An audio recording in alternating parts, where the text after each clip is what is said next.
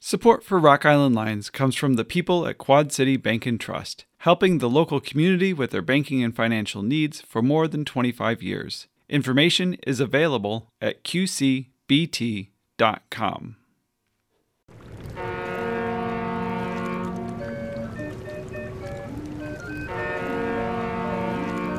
This is Roald Tweet on Rock Island. A local Buffalo, Iowa historian once described his hometown as a neat little town of happy homes beneath tall old trees. Perhaps, but domestic bliss was not how it began.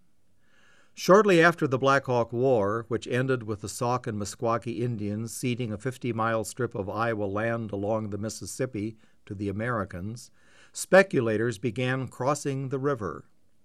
Two of them, Allen Olmsted and John Cooper, claimed the land that would become Buffalo Township in Scott County. As they were building a cabin together, they agreed on a strange proposal. Whichever one of them got married first, that one would get both the cabin and the land. It was especially strange considering that Olmsted was already engaged. No sooner was the roof on the cabin than Olmsted went to claim his bride. At that point, there was a slight hitch. Olmsted had words with his fiancée's sister. One thing led to another, and soon Olmsted proposed to the sister. She said no, loud and clear. That left only one course of action: go back to his first choice.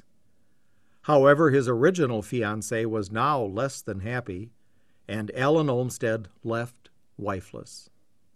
Seeing his own opportunity to own a cozy cabin and a fine piece of land, John Cooper then wooed and won Winnie Jane Pace. The couple moved into the cabin, presumably making it the first of Buffalo's happy homes.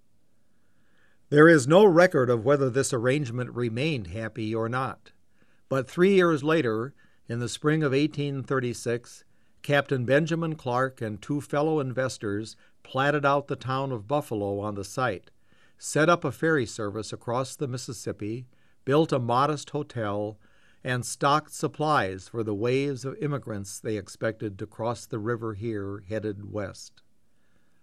Captain Clark should have succeeded, and Buffalo should have grown to quite a metropolis, but it never happened.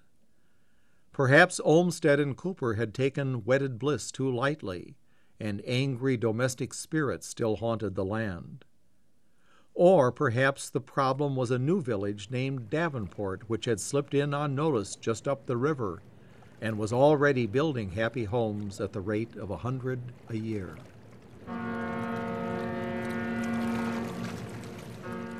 Rock Island Lines is underwritten by the Illinois Humanities Council and Illinois Arts Council, a state agency, with additional funding from Humanities Iowa, the Iowa Arts Council, and Augustana College, Rock Island.